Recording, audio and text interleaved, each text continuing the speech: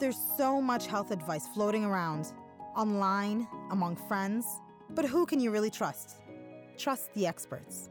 Listen to the world's brightest medical minds, our very own Cleveland Clinic experts. We ask them real questions, tough and intimate health questions, and we get real answers, all originally recorded live. Hi, thank you for joining us. I'm your host, Nada Youssef, and you're listening to Health Essentials podcast by Cleveland Clinic. Today, we're broadcasting from Cleveland Clinic main campus here in Cleveland, Ohio, and we're here with Dr. Shazam Hussain. Dr. Hussain is the director of the Vascular Center for Cleveland Clinic's Neurological Institute, and we are here today to talk about stroke. Thank you so much for being here today. Great, thanks for having me. And please remember, this is for informational purposes only, and it's not intended to replace your own physician's advice. Thank you so much for being here today. Thank you for having me. Sure thing. So before we jump into topic, I'm going to ask you some more personal questions to get to Sure. know you better. All right. All right. So what is the best place in Cleveland or Ohio for beautiful scenery? Beautiful scenery, outdoor scenery. For Cleveland, I really like the lakefront, especially in the Lakewood area. They have the Lakewood area where they have they developed right along the edge of the lake there. It's really beautiful. Yeah, and you can see fantastic, downtown right from there. Yeah, absolutely. So, how about your best travel destination? Best travel destination, I really enjoy going to Miami. It's just Miami? enjoying the beaches Really? and having a good time. Kind out of a there, party so. city, right? Yeah, not so much the party side, but yeah. Okay, so if you weren't a physician, what would you be today? If not a physician, I had done a lot. I was thinking at one time in my life I would have loved to have been in astronomy and looking up at the stars. It's really fantastic stuff. So. Great. That's amazing. All right. So I pulled up some facts about stroke that I kind of wanted to start this conversation with. Great. So first of all, stroke kills about 140,000 Americans each year. That's 1 out of every 20 deaths. And it's the number 5 cause of death and number 1 cause of disability in the U.S. And someone in the United States has a stroke every 40 seconds. That's every 4 minutes someone dies of a stroke.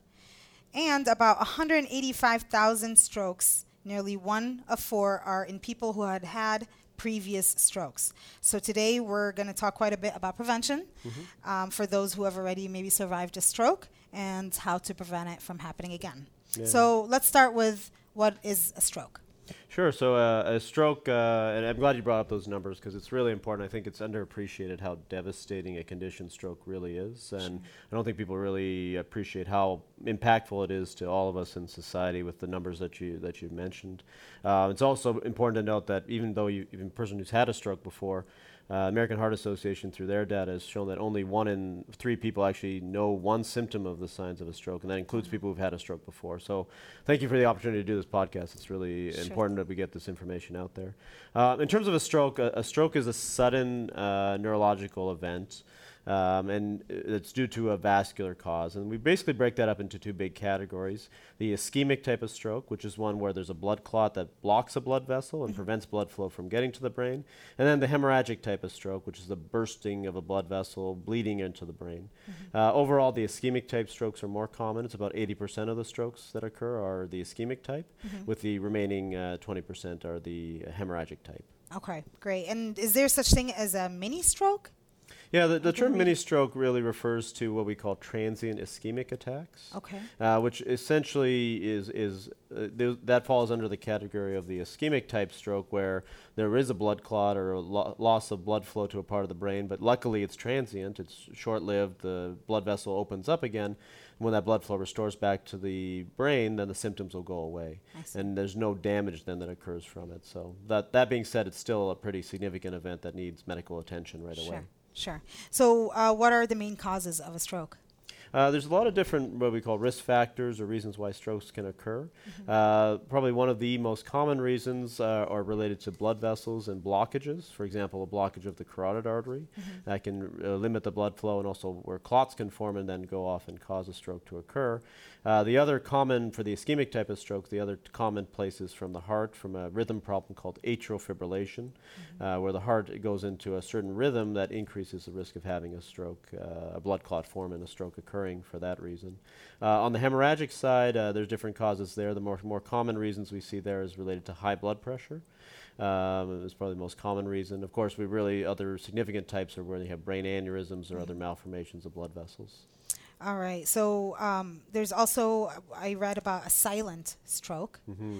So what is a silent stroke, and does it cause the same damage to the brain as other types of strokes? The silent strokes are so-called silent strokes. We talk about those when we see on pictures that there's evidence of damage to the brain from a prior stroke, but the person doesn't recall any specific symptoms related to that. Because they haven't caused any symptoms, oftentimes the person wouldn't obviously go and seek medical attention because they haven't felt anything. Although if you really delve into the history, sometimes you can get clues about something that happened if the person felt a little bit off. Oftentimes the symptoms will be a little bit more vague, that they felt just suddenly very, very tired, or that their thinking wasn't as clear. But we do worry about silent strokes because if they do end up accumulating to too much, then that can also cause significant impact to a person's life, in particularly causing things with memory or thinking problems. I see. Now, if there's somebody that feels like they just went through a stroke or may have went through some kind of stroke, silent or mini stroke, when they go to the doctor, is there a blood test that could be done, or what do you do to figure out if they did have a stroke? Yeah, unfortunately, there's no specific blood test that we have to diagnose a stroke, but certainly bringing up their symptoms with their physician is really, really important. And then as healthcare professionals, we really need to be attuned to these type of symptoms and not just and make sure that we're properly evaluating them and getting the person to medical attention. So getting proper pictures of the brain with either an MRI or CT scan, and then certainly if a stroke is found or the symptoms sound very worrisome for a mini stroke or a TIA, then making sure we're getting full evaluations of the blood vessels and of the heart to make sure we reduce the risk as much as possible. Okay, and TIA, is it the same thing as a mini stroke? Yeah, transient ischemic attack, or TIA is the other abbreviation. So TIA or mini stroke is what people will commonly call them. Okay, great. Now let's talk about some of the common warning signs of a stroke. And what to do as soon as you see someone, or if you're feel that you're going through that as well. Right, absolutely. Yeah, we'd like to teach our patients an acronym called B FAST. So the B stands for balance, if there's any sudden change in your balance. E for eyes, if there's any changes in your vision, particularly loss of vision, either in one eye or the other, or part of the visual field. Then we get to the fast portion, F standing for face, if there's droopiness in the face on one side or the other. A standing for arm, so weakness of the arm, which can also apply to the leg as well, if there's any weakness or paralysis of the arm or leg. And then S standing for speech, any kind of difficulty speaking, difficulty getting your words out or understanding what's being said. And then the T then reminds us all about the time element, that really, again, stroke is a very, very time-sensitive condition. And so the T stands for time, and time to call 911. It's estimated that we lose somewhere in the order of about 2 million brain cells a minute in the situation of acute stroke. So it really is a situation where every second counts, and the faster you can get to medical attention, then the more options there are in terms of treatments that can be given to limit the problems from a stroke. So these are common symptoms of a stroke. Are there any early warning signs that you can detect before these kind of symptoms start showing? Yeah, unfortunately, the way that strokes work, it is really a very, very sudden event, usually without any warning. The word stroke actually comes from Latin words to strike, so it really strikes a person down out of nowhere. That being said, sometimes you will hear people have described that they've had some kind of more minor event that they just tend to ignore. For example, they may have felt a little bit of problems picking up objects with their hand, which lasted maybe just a couple of minutes and then went away, and they say, well, nothing to worry about, I'm just going to keep watching it. Whereas really, when you have any of those symptoms, that especially anything on that list of be fast, really important to just seek medical attention right away. So if I witness somebody having a stroke with these symptoms that you just mentioned, I call 911. Is there anything else I should do physically for the patient to keep them safe? Yeah, in general, the most important thing is, as you said, call 911, get the ambulance on the way, because the paramedics are trained in how to deal with this type of emergency, and they'll know which center to take the person to. In the meantime, usually we'll have a person lie down, and really no other medications that they should be taking.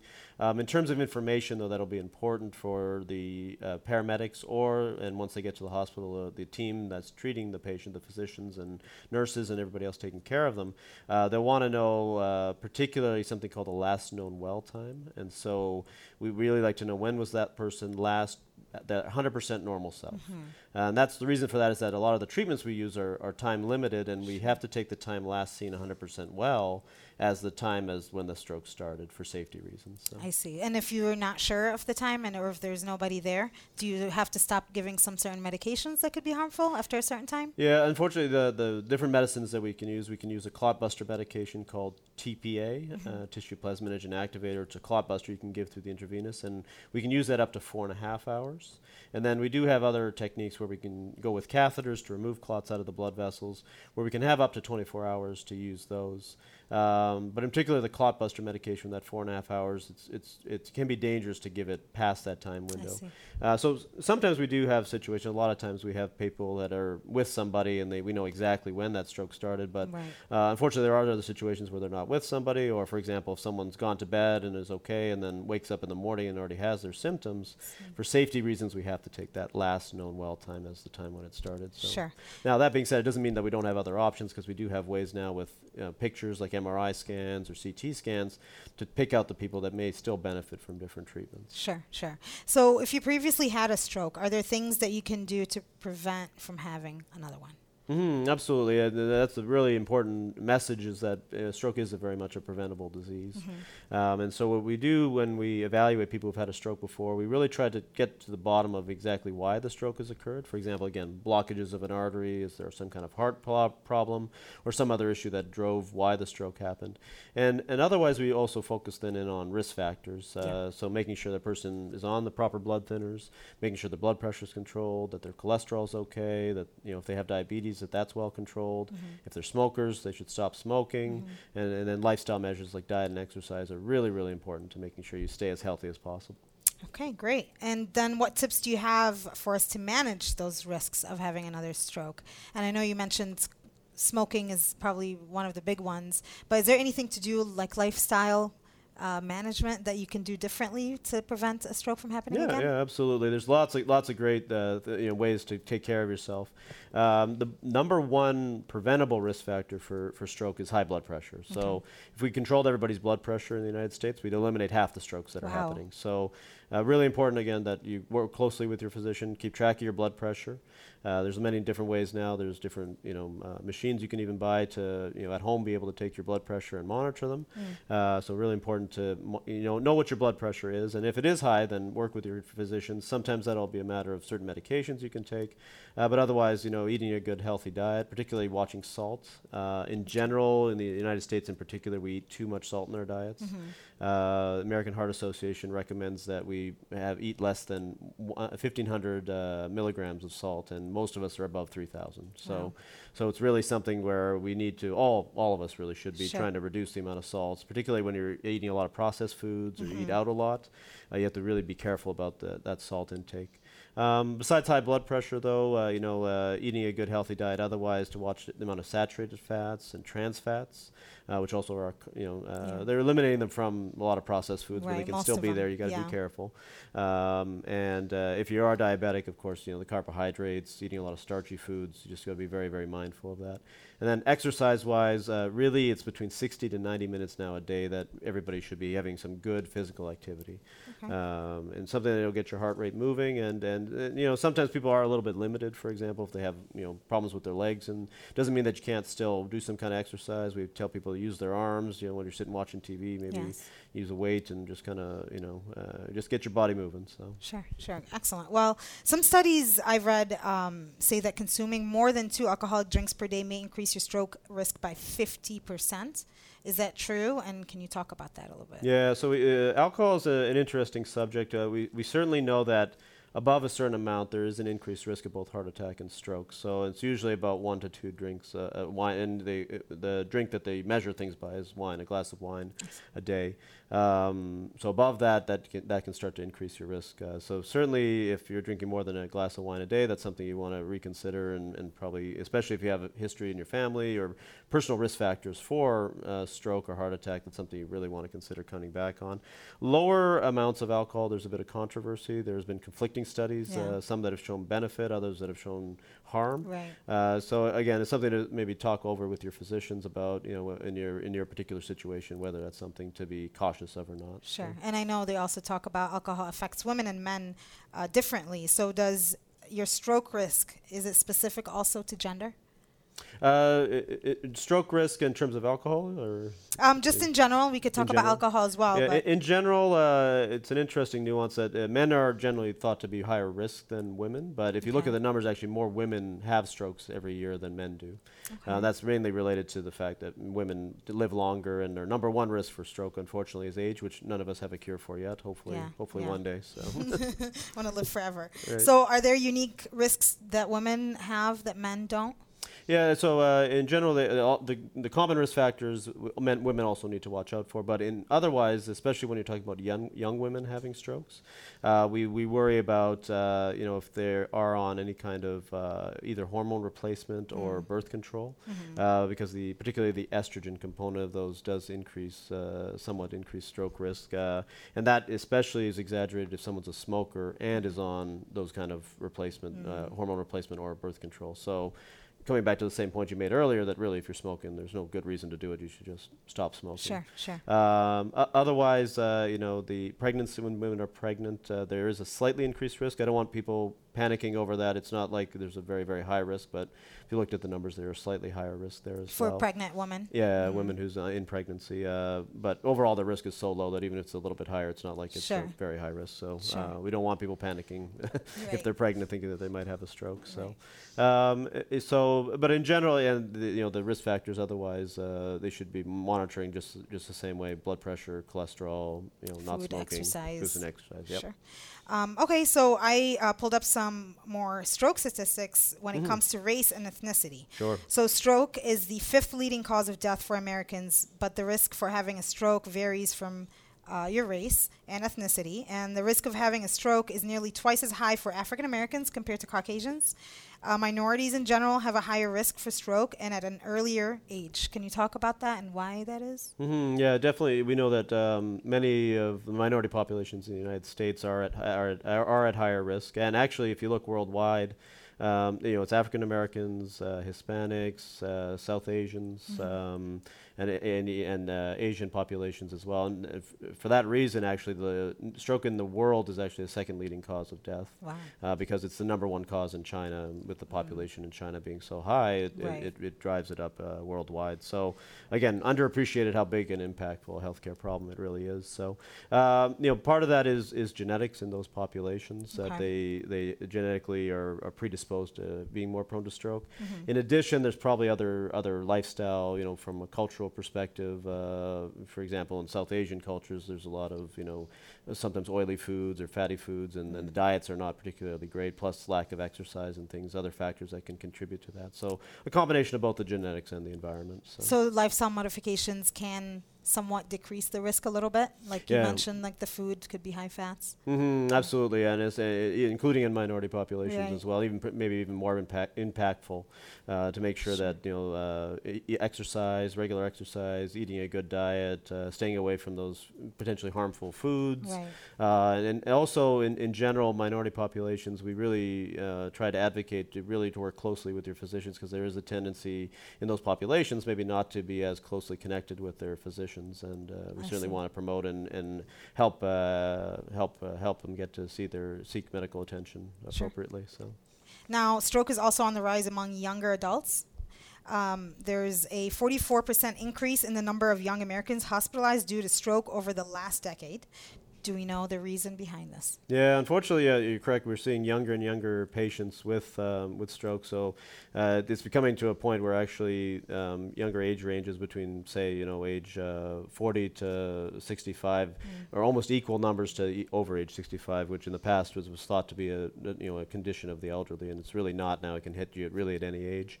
Part of that has to do, again, our population isn't healthy. We're seeing earlier onsets of things like high blood pressure and diabetes and lack of activity in the population. So in general, the lifestyle, particularly in the United States, we're not a healthy population in that way. And getting the population as a whole to be addressing risk factors and eating a better diet and exercising more would certainly help to reverse that trend. In addition, there are specific things in younger patients that make us a little more concerned, or different types of strokes that we have to think about. For example, dissections or little tears in the blood vessel. When you have a younger patient, that's something to be more attuned or aware of, because that can certainly be a different type of treatment that you might have to give to that type of patient. So. Sure. 44% increase is huge. Yeah, absolutely. So do you think something like the SAD diet, the standard American diet, is nutrition is probably like a really big one. You mentioned fats, you mentioned salt. Lack of exercise. I can see people exercising or not exercising for the past few years, but with the 44% increase, do you think diet has the biggest impact on this one?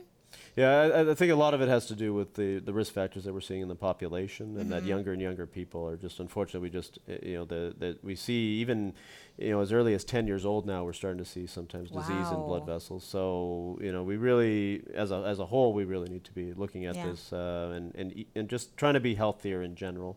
The lifestyle here, certainly the diet isn't fantastic. There's a lot of lack of activity, especially even the way that our cities are built. We end up, driving everywhere, as opposed to other countries where people walk around and things like that. So it's going to require a big effort, on multiple levels to do it. But as an individual, I think what you can do is make sure that you are being physically active yourself, that your family members are, even instilling in children from an early age that really being outside, being active is a really important part of being healthy. Sure.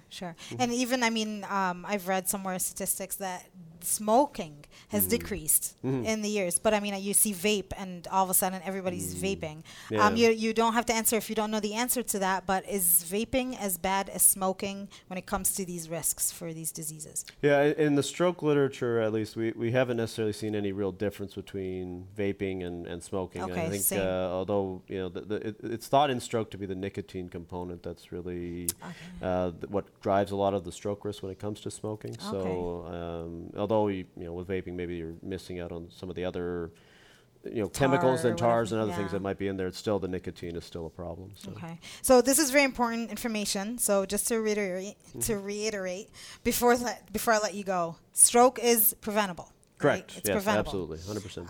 So up to 80% of strokes could be preventable through healthy lifestyle changes and working with your healthcare team to control health conditions that raise your risk for stroke. And these healthy lifestyle changes that you mentioned, we talked about healthy diet and exercise, physical activity, quitting smoking, and limiting alcohol intake. Is there anything else you want to end this podcast with? Just tips or information for your stroke? I know, as I said, I think it's really important that people understand that it is a preventable condition, that there are things that all of us can do to decrease our risk of both stroke, and actually those things that decrease stroke risk, decrease risk of heart attack, which is also something we want to prevent. The only thing, again, blood pressure. Like if you monitor, know what your blood pressure is, and if it is high, get it treated. So. Okay. Thank you so much for your time. It's been a pleasure. Thank you. Thanks for having me. And if you'd like to make an appointment with a neurologist, please call 216-636-5860. And for more information on stroke, make sure you visit clevelandclinic.org/stroke guide. And thanks again for our listeners and viewers for joining us today. And to listen to more of our Health Essentials podcast from Cleveland Clinic experts, make sure you go to clevelandclinic.org/HE podcast, or you can subscribe on iTunes. And for more health tips, news, and information, make sure you're following us on Facebook, Twitter, Snapchat, and Instagram at Cleveland Clinic, just one word. Thank you, and we'll see you again next time. This concludes this Cleveland Clinic Health Essentials podcast. Thank you for listening. Join us again soon.